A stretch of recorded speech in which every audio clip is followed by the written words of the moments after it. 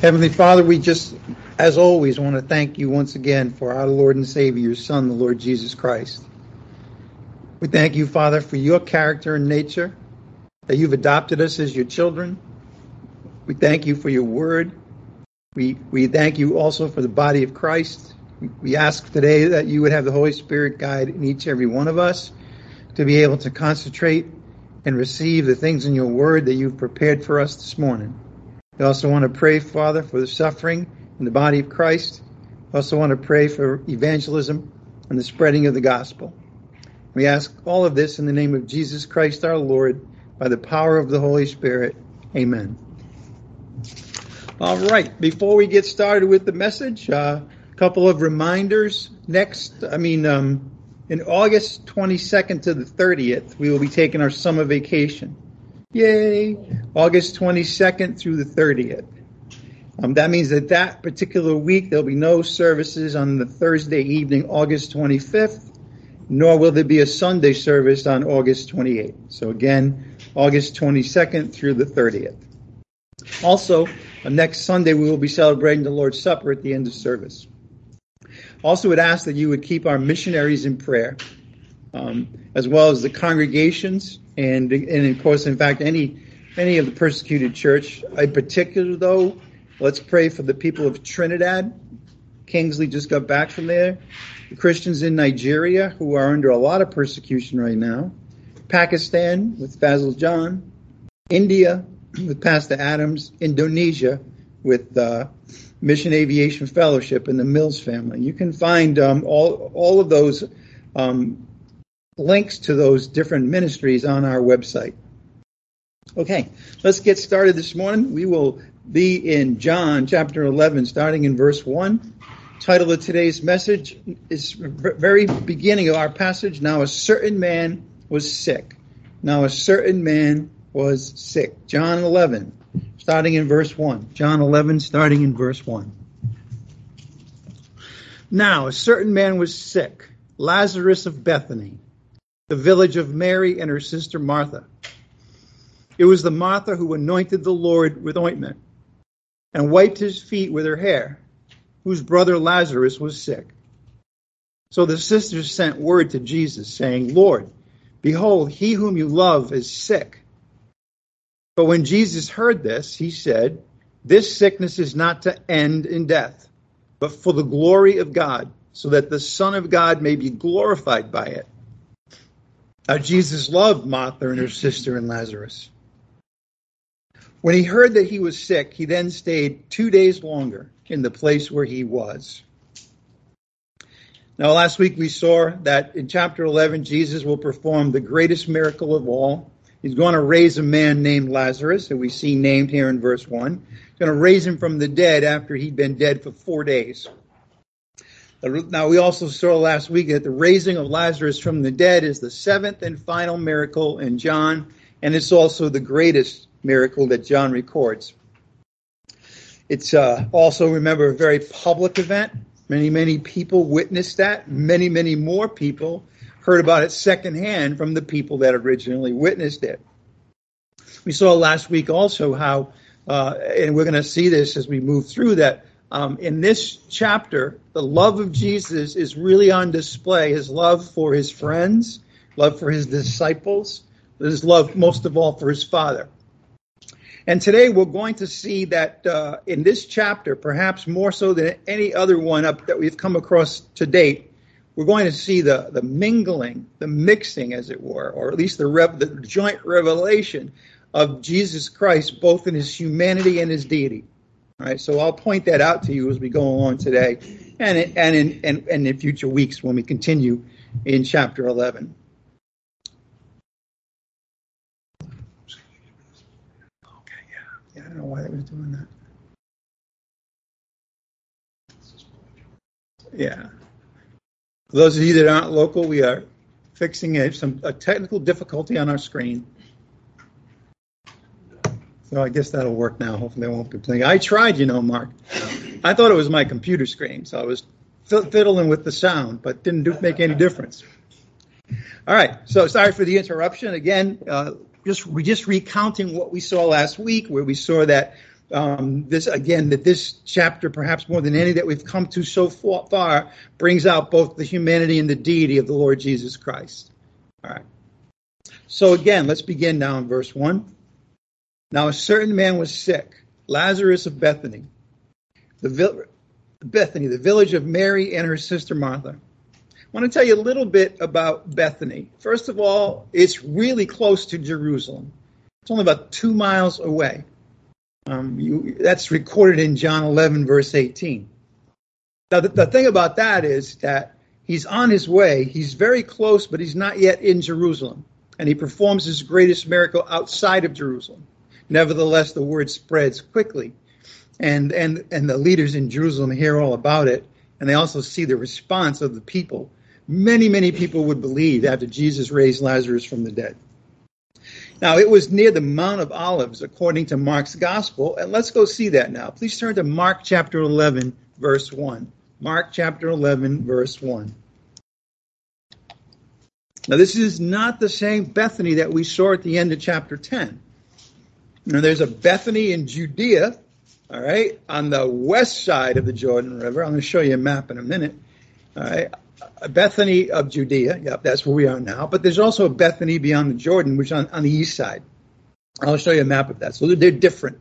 And the reason I bring that out is because right now in the story, Jesus is in Bethany beyond the Jordan. And Mary and Martha and Lazarus live in Bethany in Judea. So I want to make sure that's not a confusion. All right, so again, let's read Mark 11:1 to see about the fact that Bethany is very near the Mount of Olives. And it's basically what it says. Mark 11:1, as they approached Jerusalem, at Bethphage and Bethany, near the Mount of Olives, he sent 2 of his disciples. So again, Bethany is about 2 miles away from Jerusalem. And it's in the shadow of the Mount of Olives. And so that's why I want to show you this map right now. And let me get a better color. And Mark, this does show up on Skype. Okay, good. Okay. So let me orient you. Okay. Now remember I mentioned Bethany beyond the Jordan. All right, I want to show you where it is. Okay, it's somewhere in this vicinity. On this side of the, actually it's probably not perfect, but it's pretty much at the border between Perea, which is in brown here, and Judea, which is in green. Okay, so this is where Jesus is now. Bethany beyond the Jordan. Now, we have another Bethany, which is right here, and this is the Bethany of Judea. Got a problem? Oh, okay. This is the Bethany of Judea, where at this point and all the time, Lazarus, Martha, and Mary live. Okay, so you can see there's some distance between the two. Okay. Now, we saw it's about 2 miles from Jerusalem, and you can see it is pretty close.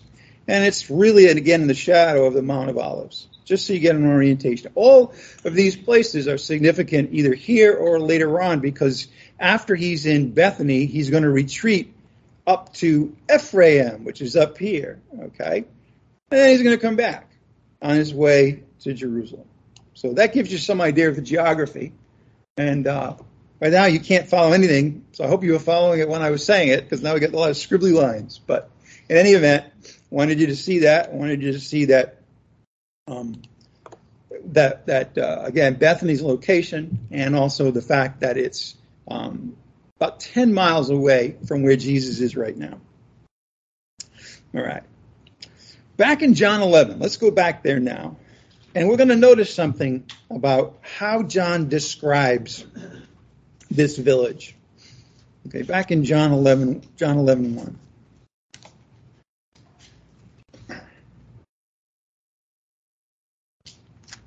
Now a certain man was sick. When he says that, John is basically introducing Lazarus. There was a certain man, he was sick, and here's his name, Lazarus of Bethany. Because now after Bethany, he describes something else about that town. Bethany is the village of Mary and her sister Martha. Now that's really interesting, because apparently at this point in time, Martha and Mary were more well known than Lazarus. Okay? That, of course, is going to change once Jesus raises Lazarus from the dead. But in any event, they're more prominent at this point, and that's really interesting. We're going to see another passage, and we're going to go there now, actually, in the Gospel of Luke. It's the only other time we see Martha and Mary mentioned together in the Gospel. So let's look at that.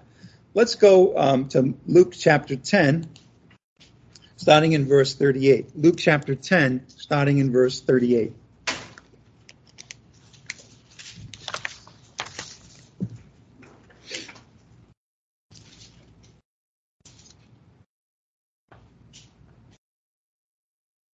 All right, so again, this is the second place that we can have in the Gospels where Martha and Mary are mentioned together. It's in the Gospel of Luke. So let's take a look at that passage. Luke chapter 10, starting in verse 38. Now, as they were traveling along, this is Jesus and his disciples, he entered a village, and a woman named Martha welcomed him into her home. Luke doesn't tell us here, but of course that village is Bethany. Okay, and a woman named Martha welcomed him into her home. She had a sister called Mary, who was seated at the Lord's feet, listening to his word. But Martha was distracted with all her preparations. And she came up to him and said, Lord, do you not care that my sister has left me to do all the serving alone? Then tell her to help me. It's kind of interesting that you order the Son of God to do, your bidding at this point, but we'll leave that aside because that's not our subject today. Lord, do you not care that my sister has left me to do all the serving alone? Tell her to help me. But the Lord answered and said to her, Martha, Martha, you are worried and bothered about so many things. I'm just going to let everybody absorb that a little bit in case that in some manner reminds you of somebody very close to you that you spend 24 hours a day with. All right? Worry for nothing. All right? But only one thing is necessary. But Mary has chosen the good part which shall not be taken away from her. Well, what's the one thing that is necessary? The one thing that is necessary is for us to worship and learn about the Lord Jesus Christ. That's the one thing. If you put that in place, everything else will fall from that, will come out of that. Just an aside, because I love to give you asides from time to time, I watched a special on Netflix. It's called The Social Dilemma. I don't know if any of you have seen it, but it's basically going behind the curtain of social media and telling you what's really going on and how much manipulation is going on. All right. Now you can look at that and get freaked out because it's like they know things about you that you haven't thought about in a while, and they're manipulating you. And so you may think you have all the information, but you're really only getting the information that some model of yourself thinks will draw you to buy stuff. Okay. Why am I saying that? Because if you're not grounded in the truth about the Lord Jesus Christ and what the Word of God has to say, you're going to be ungrounded. You're going to be untethered. And you're going to be in this morass of lies, and you're not going to know how to get out. It's a simple way to get out. It's just to orient yourself to the person of Christ and His Word. Okay? And that's what Mary is doing here. Verse 42. But only one thing is necessary. For Mary has chosen the good part, which shall not be taken away from her. Now, one of the things about Luke's story here is that Lazarus isn't mentioned. He probably was present, but he wasn't mentioned. Why? Because in this particular incident, what Luke is bringing out is what the Lord is giving as priorities. He's teaching both of those women what the proper priorities are. All right. One other thing I want to notice is that where Mary is. Okay, look at verse 39. She had a sister called Mary who was seated at the Lord's feet listening to his word.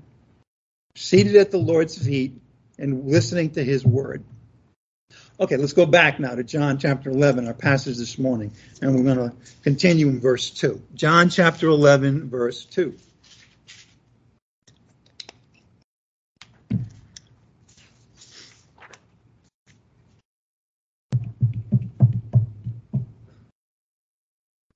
Okay, it was the Mary who anointed the Lord with ointment and wiped his feet with her hair, whose brother Lazarus was sick. Okay, so we have Lazarus sick. By the way, of the first 6 verses in chapter 11, 5 of them mention that Lazarus is sick. Okay, we'll see that. We'll see more of that next week. So Lazarus is sick. Bethany is where he lives. It's the village of Mary and her sister Martha. And now John highlights Mary. He says, it was the Mary who anointed the Lord with ointment and wiped his feet with her hair, whose brother Lazarus was sick.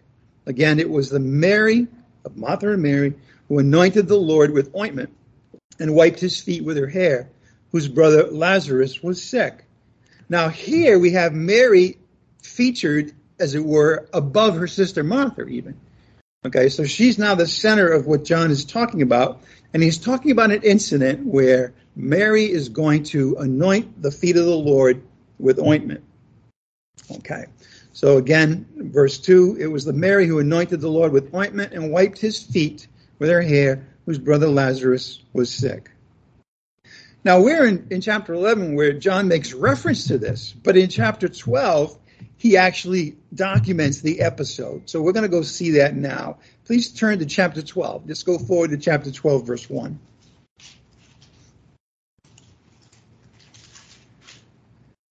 This is a subsequent visit Jesus makes to Bethany after he raises Lazarus from the dead. Okay, and then goes up to Ephraim, if you remember that on the map. Okay, and he's coming back now because now he's on his way to Jerusalem, where of course he'll meet his death.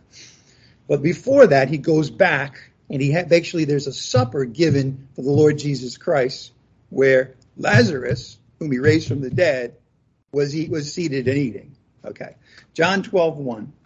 Jesus, therefore, 6 days before the Passover, getting really, really close now, the last week before Jesus is going to the cross, came to Bethany, where Lazarus was, whom Jesus had raised from the dead. So they made him a supper there, and Martha was serving, but Lazarus was one of those reclining at the table with him. Once again, Martha is serving. That seems to be what she's... And by the way, that points out there's obviously nothing wrong with serving, right? It's actually the worrying and the distraction that's the problem with Martha. Serving is beautiful, all right? We need more of that, actually. Martha was serving, but Lazarus was one of those reclining at the table with him. Imagine if you hadn't seen the miracle, but you'd heard about it, and you're invited to this meal, and there he is. A man who had been in the grave for 4 years is sitting across from you eating his lasagna, or whatever they served that day. I don't think it was lasagna. Romans, I don't think, never mind. So that's an incredible scene, and that's going to be, by the way, the final straw, because after that, more and more people are going to learn about the fact that Lazarus was raised from the dead. All right, so let's read our passage now and continue in it. We're in John 12, verses 1 to 8. Let's now look at verse 3. Mary then took a pound of very costly perfume of pure nard and anointed the feet of Jesus and wiped his feet with her hair, and the house was filled with the fragrance of the perfume. So Martha was doing what she had done before, preparing and serving the meal, and Mary's doing what she had done before, seated at the feet of the Lord, worshiping him. Martha then took a pound of very costly perfume of pure nard and anointed the feet of Jesus and wiped his feet with her hair. And the house was filled with the fragrance of the perfume. But Judas Iscariot, one of his disciples, who was intending to betray him, said, "Why was this perfume not sold for 300 denarii?" By the way, that was about a year's wage for a laborer. That's an expensive perfume. You know, if my daughter bought that perfume, I'd be saying, "What are you thinking? I hope that's going to last you 10 years." Very expensive. That shows us something about this family, by the way, that they could spend all that money, again, a year's wage for a laborer. I mean, today, what is that? Probably at least $50,000? I don't know. A lot of money, okay? And what does she do? She uses all of it. She's very extravagant in her expression of worship for the Lord. Again, Judas Iscariot, one of his disciples who was intending to betray him, said, "Why was this perfume not sold for 300 denarii and given to poor people?" Now, he said this, not because he was concerned about the poor, but because he was a thief. And that's an interesting, by the way, I don't want to get too political, but it's interesting. There's many people, there's two kind of people that scoundrels use when they want to get something that they want. Okay, the poor and children. That's a little wisdom, no charge for that. But in any event, he said this not because he was concerned about the poor, but because he was a thief.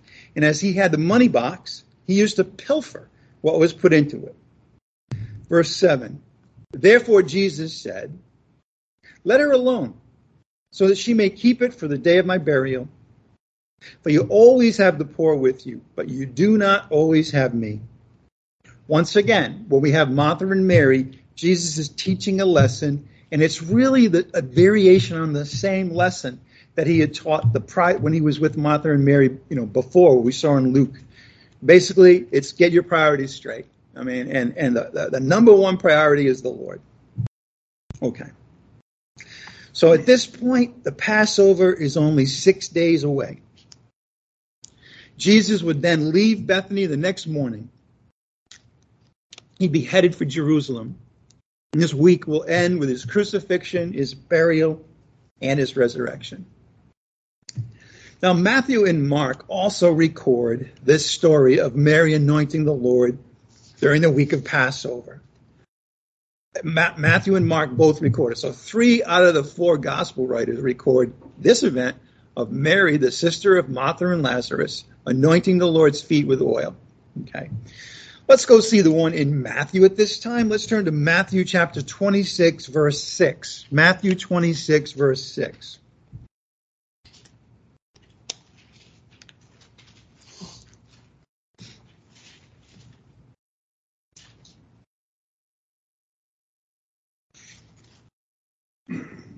Again, this is at the same time. This is the same week where Jesus is going to Jerusalem, where he's going to die.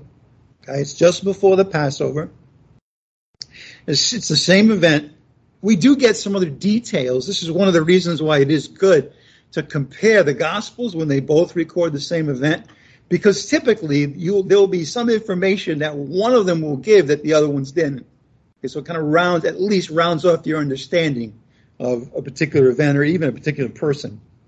Matthew 26:6. Now, when Jesus was in Bethany, who lives in Bethany, Martha, Mary, and Lazarus, at the home of Simon the leper, a woman came to him with an alabaster vial of very costly perfume, and she poured it on his head as he reclined at the table. Now, what do we learn here? Well, one of the things we learn here that we didn't see in John is whose home they were at when they had this meal. You would assume that it was at Martha and Mary's home, unless you then also checked out the other passage, and that here we see it's a home of a leper by the name of Simon. Now, we don't know, but it could very well be a leper that Jesus healed. One of the reasons that could very well be is that lepers were isolated, right? If they wouldn't be in the habit of having a home where they invite people in, all right, where he'd be handing out food to people, leprosy. So it's probably somebody. We're not told that, so we can't be 100% sure. But I want you to keep that in mind. We now know the host of the meal where Lazarus was dining, and Mary came in and anointed the feet of the Lord. We see that in verse 7. A woman, now we know from the Gospel of John who this woman is, Mary. Again, a reason to compare passages, because if you just read Matthew, it wouldn't necessarily be obvious to you who this woman was. A woman came to him with an alabaster vial of very costly perfume. See, that links perfectly with John, right? 300 denarii is very costly. And she poured it on his head as he reclined at the table. But the disciples were indignant when they saw this. And they said, "Why this waste? For this perfume might have been sold for a high price and the money given to the poor." That's exactly what Judas said in the account that John gives. Now, here it's interesting. We learn something else, that he was the spokesman, but all the disciples were indignant. Interesting, right? We're going to see in the Gospel of John today that the disciples were more often than not on the wrong side of things when it came to Jesus and what he said and what he did. Okay. Verse 10, but Jesus, aware of this, said to them, "Why do you bother the woman? For she has done a good deed to me. For you always have the poor with you, but you do not always have me. For when she poured this perfume on my body, She did it to prepare me for burial. Truly I say to you, wherever this gospel is preached in the whole world, what this woman has done will also be spoken of in memory of her. So now you can see why it is that John highlights her even over and above her sister, because Jesus tells us that because of what she has done here, the gospel, wherever it's preached, will include what this woman had done. And of course, that came to be true because we're reading the Gospel of Matthew. It's also in Mark. It's also in John. Okay.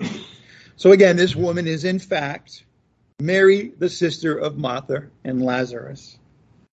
Now, there is another story of a woman coming in and anointing the Lord, and this time his feet, and also she's washing his feet with her tears. On the surface, that seems, well, that's got to be the same one too, right? And it turns out that it's in Luke, okay, who doesn't record this particular event. So you might think, well, this is the same one. It's just this is Luke's version of it. Now, the problem with that is that the woman who anoints the Lord's feet in Luke 7 is a prostitute, a sinner. So now the question comes up, people wonder this. Well, was the woman in Matthew 26 also the prostitute in Luke 7? So we're going to clear that up this morning. We'll clear up some questions a lot of people have. Let's go to Luke now and read the account that he gives.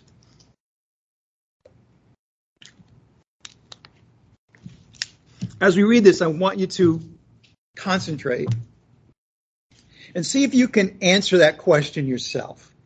Is this woman that now we're going to read about in Luke chapter 7 the same woman that Matthew describes in chapter 26 and that John describes in chapter 12 of the Gospel of John?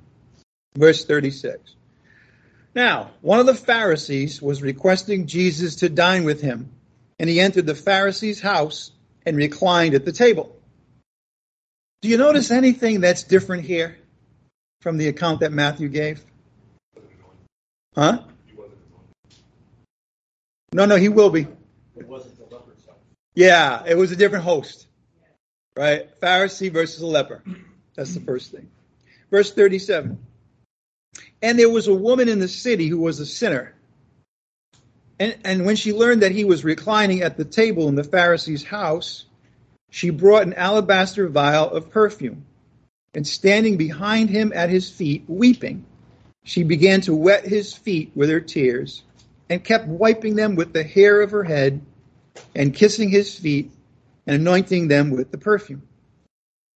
Now when the Pharisee who had invited him saw this, he said to himself, if this man were a prophet, he would know who and what sort of person this woman is who is touching him, that she is a sinner. We're going to stop there, but if you were to continue to read, you would understand that Jesus could read minds, because actually, notice the Pharisee said it to himself, but Jesus heard it, right? Because he's got omniscience, all right? Now, I'm going to tell you right off, this is not the same event as the one in John 12 and Matthew 36.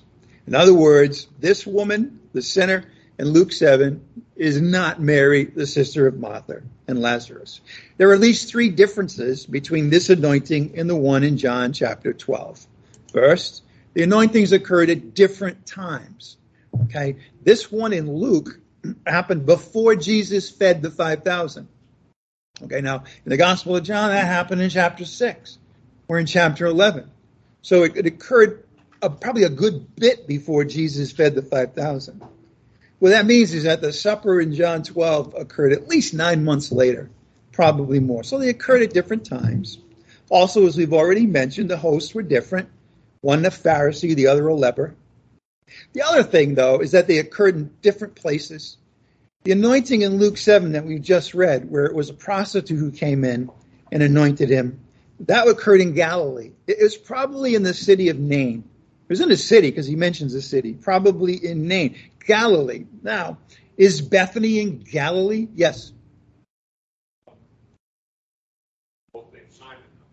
It is interesting, right? That's good point. That's part of the reason why people get confused about this. It's because, yes, Simon, of course, was a very popular name, right? Simon Peter. So yes, but that is another thing people look at and say, gee, maybe this is the same woman. So again, this event occurred in a different place in Galilee, probably the city of Nain, as earlier we see in chapter 7. Well, where did the anointing of the feet that Mary did occur? What was the location? Was it in Galilee? No, it was in Bethany of Judea. So here's three differences, right? Different times, different hosts, different places. Okay, so I hope I've convinced you that Mary of Martha and Mary is not a prostitute. All right, some people wonder. All right, some people also wonder, by the way, if she was Mary Magdalene. You probably heard that, right? Some people say that. Well, they get really confused. They say we think Mary of Martha and Mary was also Mary Magdalene and also a prostitute, which is an interesting combination because as we're going to see, there's three different Marys. People we don't know the name of the prostitute. All right, so the question then now is, okay, are either of these two Mary Magdalene? And the answer is no, all right? For one thing, okay, Mary Magdalene herself was not a prostitute. A lot of people think that. If you saw Jesus Christ Superstar, you would think that, right? She's not, all right? What happened to her? What's the one fact we know before we come across her later on, okay? One fact we do know is that the Lord cast out 7 demons from her. That's, as it were, Mary Magdalene's claim to fame, if you would put it that way. By the way, from there forward, she followed him everywhere he went, okay? And she would be, actually, we'll see this too. No, we won't see it. I'll just mention it to you, that she would, all 4 gospel writers place Mary Magdalene both at the cross, where only a few people were, with followers of Jesus, and at the empty tomb. Okay, that is Mary Magdalene. Okay, she witnessed both his death and his resurrection. And she was the first person that Jesus appeared to after he rose from the dead. That's all Mary Magdalene. But she wasn't Martha and Mary. She wasn't a prostitute. Okay. The Lord cast out 7 demons from her. But you know what? That is not the same thing as being a prostitute. We get confused, right? I mean, it wasn't her fault that she had 7 demons in her. Okay? And there's no record that as part of her demonic possession, she was being a prostitute. Okay? But people put those things together. I want you to make sure you understand that that's not true. Okay. Also, unlike Mary, the sister of Martha and Lazarus, Mary Magdalene did not live in Judea, but in Galilee. Okay. Magdala, by the way, we call Mary Magdalene. That's because where she comes from. She comes from a small town named Magdala. It is between Capernaum and Tiberias. If you remember, Capernaum was the center of Jesus' activity when he was in Galilee. Okay, that's a very different place from Bethany in Judea. Okay, well now let's return to our story this morning in John chapter 11. John chapter 11. We've learned a lot about this family, Mary and Martha and Lazarus. Now we're going to go forward with the narrative and see what happens in the story. See, so far it's been John setting the scene and telling us about the people.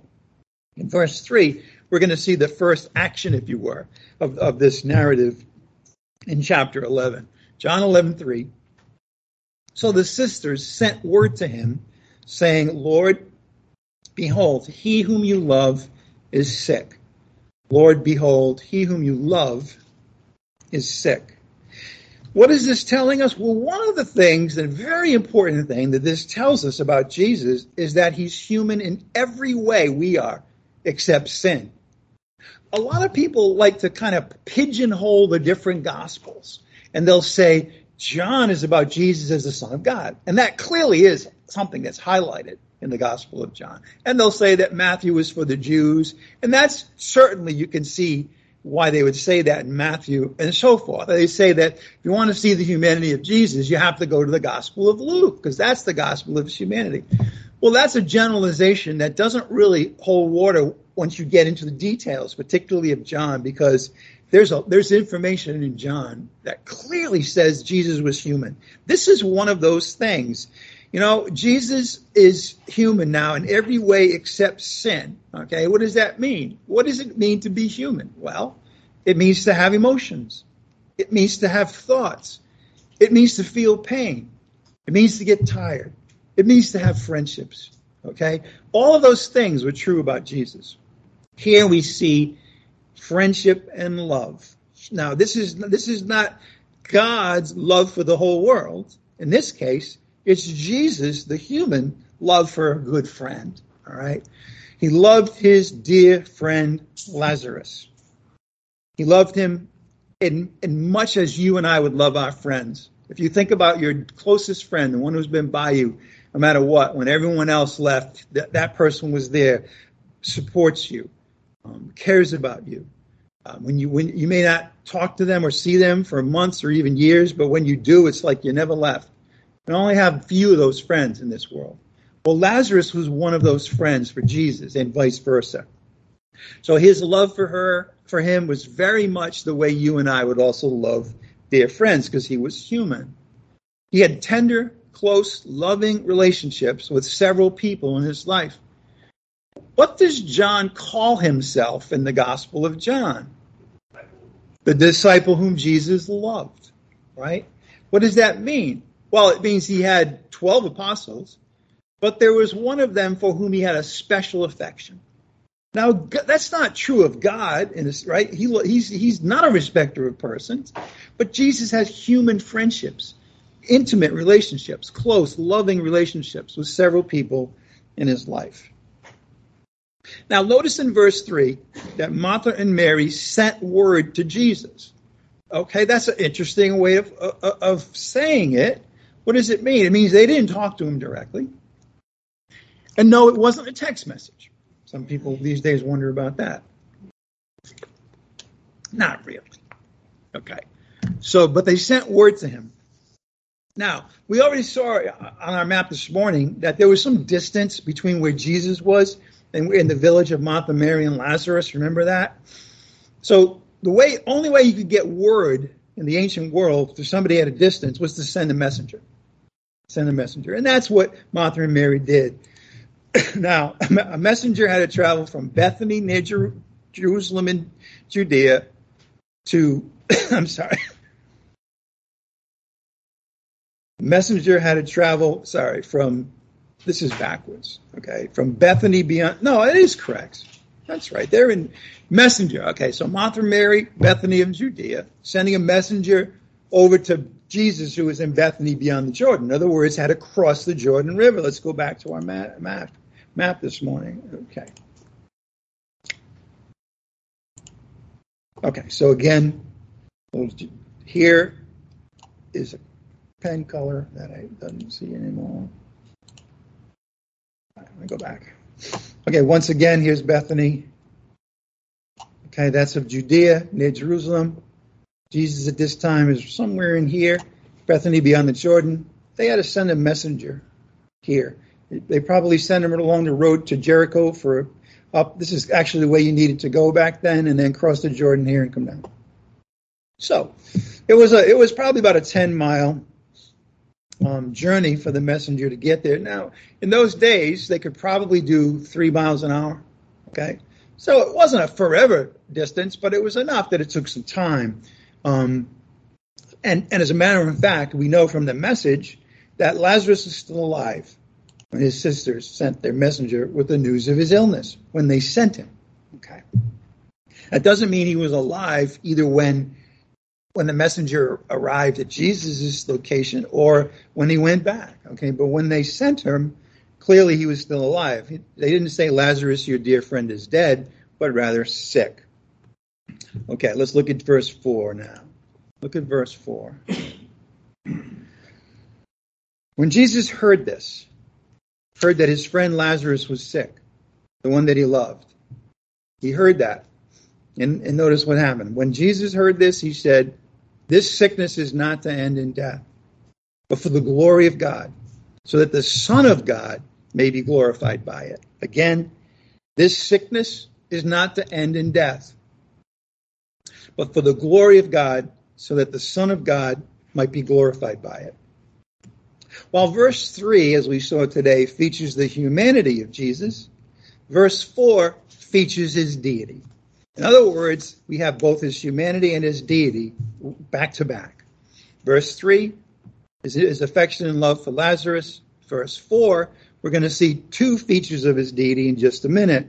We're going to first of all notice that in verse 4, Jesus hears that Lazarus is sick, and he declares that it's not going to end in death. Now, that's certainly not what Martha and Mary thought, right? They thought, and he was deathly ill, as we would put it. But Jesus saw the future. Well, that's not human. That's supernatural to be able to do that.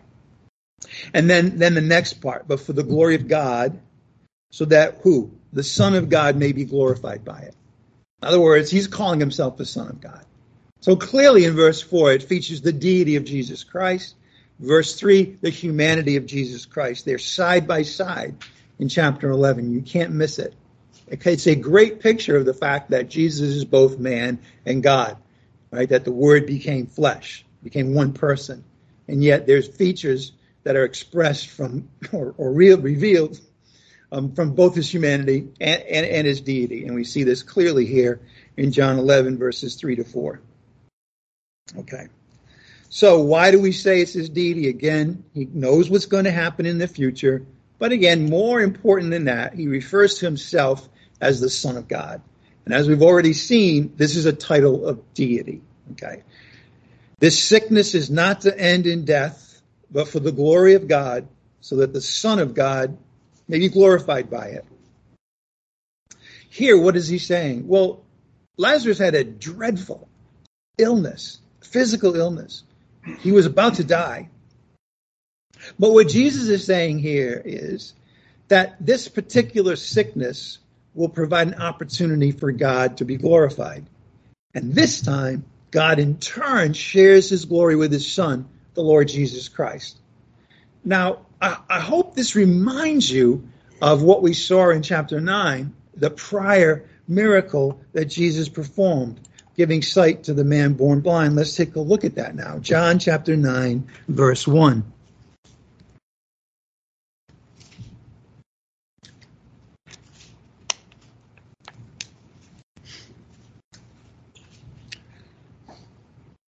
This sickness is not to end in death, but for the glory of God. For the Son of God will be glorified by it. Chapter 9, verse 1 now. As Jesus passed by, he saw a man blind from birth. And his disciples asked him, Rabbi, who sinned, this man or his parents, that he would be born blind?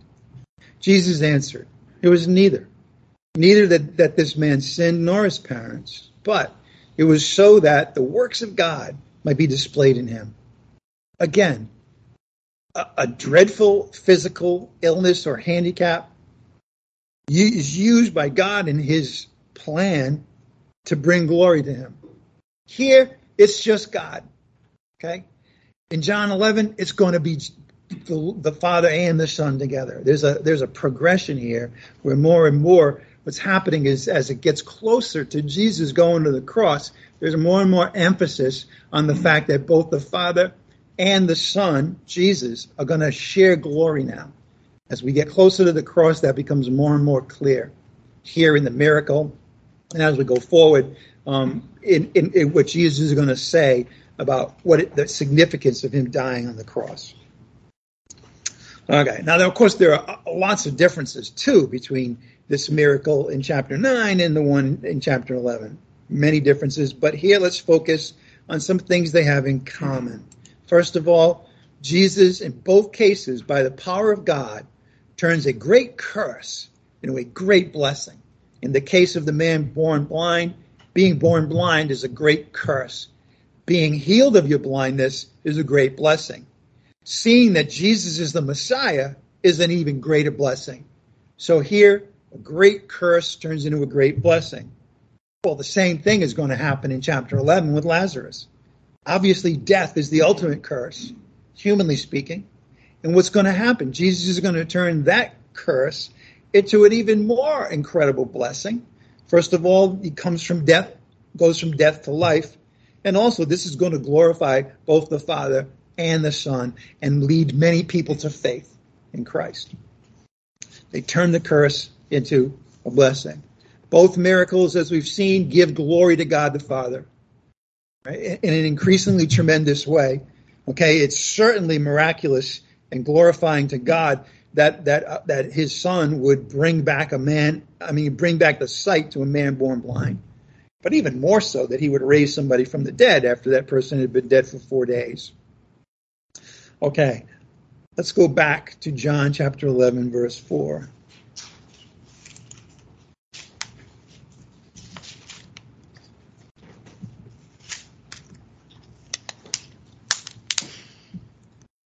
But when Jesus heard this, he said, "This sickness is not to end in death, but for the glory of God, so that the Son of God may be glorified by it." See, in chapter 9, God the Father was glorified. Here in chapter 11, when Jesus raises Lazarus from the dead after 4 days, God the Father has ordained things that here, now, with this miracle, the Son would also be glorified. That's something new, as I mentioned. But Jesus does something else here, and this is where we're going to end today. He's going to say something that was bound to be misunderstood by the people who heard it. Again, he's going to say something now that's bound to be misinterpreted by the people who heard it. It's natural. What does he say? This sickness is not to end in death. Now, if you had a doctor tell you that, what would you think? You're sitting there, you think you're going to die, and the doctor says, this sickness isn't going to end in death. You're going to think, well, I'm going to live, right? I'm not going to die. I'm sure that that's how whoever heard that interpreted it. Now, who heard it? Well, John doesn't tell us the audience, okay? He doesn't, he just, if you look all the way back to the beginning, he doesn't identify who was there when he said those words, right? So he said in verse 3, the sisters sent word to him saying, "Lord, behold, he whom you love is sick." When Jesus heard this, he said, "This sickness is not to end in death, but for the glory of God." We're not told who was hearing this when he said it, but we can surmise, right? I mean, for one thing, it's very likely that his disciples heard it. Very likely that they heard it. Of course, by this time, they had built a really good track record of misunderstanding things that Jesus said to them. Okay? So that's not really a surprise, and we're going to see that later. In addition, though, this message may very well have reached the ears of Martha and Mary. Because if he's hearing the message and he's replying right away, the messenger was there, if nobody else, right? He was saying this in the presence of the messenger. Now, what did the messenger do after he delivers his message? Goes back, right? In other words, usually if you get a UPS package, right, they deliver it to you and they go back in their truck, right? They don't stay around for dinner and drinks and, it's just not common that a messenger would do that. Goes back. Okay. Maybe you guys have such a great relationship there. You guys are talking about maybe incidents that happened with your UPS driver. I don't know. I don't want to. Jack, you want to know? I don't want to know. Just teasing, ladies. So this messenger delivers the message. The friend you love is sick, and he's going to go back. But the custom in those days was that there be a reply, right? It's kind of like their way of writing a letter, only in real time, or getting a text and responding to it, right, in today's way of thinking of things. So I'm sure that whatever Jesus said, the messenger heard and took back. Now, he may not have gotten it right. That's often a problem with messengers and so forth. But surely he would have gotten across the idea that this sickness is not to end in death. Martha, Mary, I have great news. Lazarus isn't going to die, right? The one you sent us to give this message told us that. I don't know how he knows that, but he says that he's not going to die. That you wanted to know what this man said and what he's going to do about Lazarus. He's saying he's going to live. Lazarus, even though he's deathly ill, would get better, right? I mean, one can safely assume that's how both the disciples and the sisters and the messenger took what Jesus said. But of course, we know, because we've read the book, he doesn't recover. Lazarus would soon be dead. Yet, this sickness would not end in death. Now, let me show you the difference here. Okay, what they heard was, this sickness is not to end in death. Okay. What Jesus really meant was this sickness is not to end with death. Jesus is saying that although he would die, that would not be the end of the story. Okay. And we know why. This sickness is going to end with a resurrection. In other words, he's setting up the miracle that he's going to perform. If Lazarus had recovered and Jesus showed up there, he could have maybe taken credit for the illness going away, but, no one would have really seen that exactly as a miracle, right? But if Lazarus dies, and he's furthermore dead for 4 days before Jesus arrives, that's an amazing miracle that brings glory to God. That's the kind of thing that would cause people to pay attention and believe in Jesus, you see, for the glory of God and now the glory of Jesus Christ himself. And that's exactly what we're going to see as we go forward.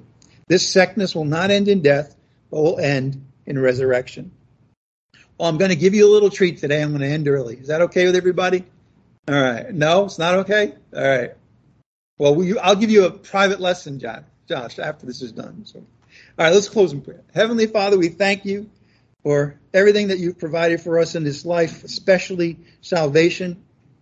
We thank you for your Son, Jesus Christ, once again. Father, we ask that you would continue to provide us with insight into your word as we continue to gather together, as we continue during the week to read the Bible. And we ask, Father, that more people would join us on Thursday evenings if they can. We also, again, want to pray this morning for the persecuted church. We want to pray for all the ministries that we feature and that we consider to be sister or brother ministries to us. We thank you, Father, for all the blessings you've given us. Ask that we would help us to share those blessings when we can. We ask all of this in the name of Jesus Christ our Lord, by the power of the Holy Spirit. Amen. All right, that's it. Join us again Thursday, and hope you have a great Sunday, and we'll pick things up in the book Prophet Isaiah on Thursday.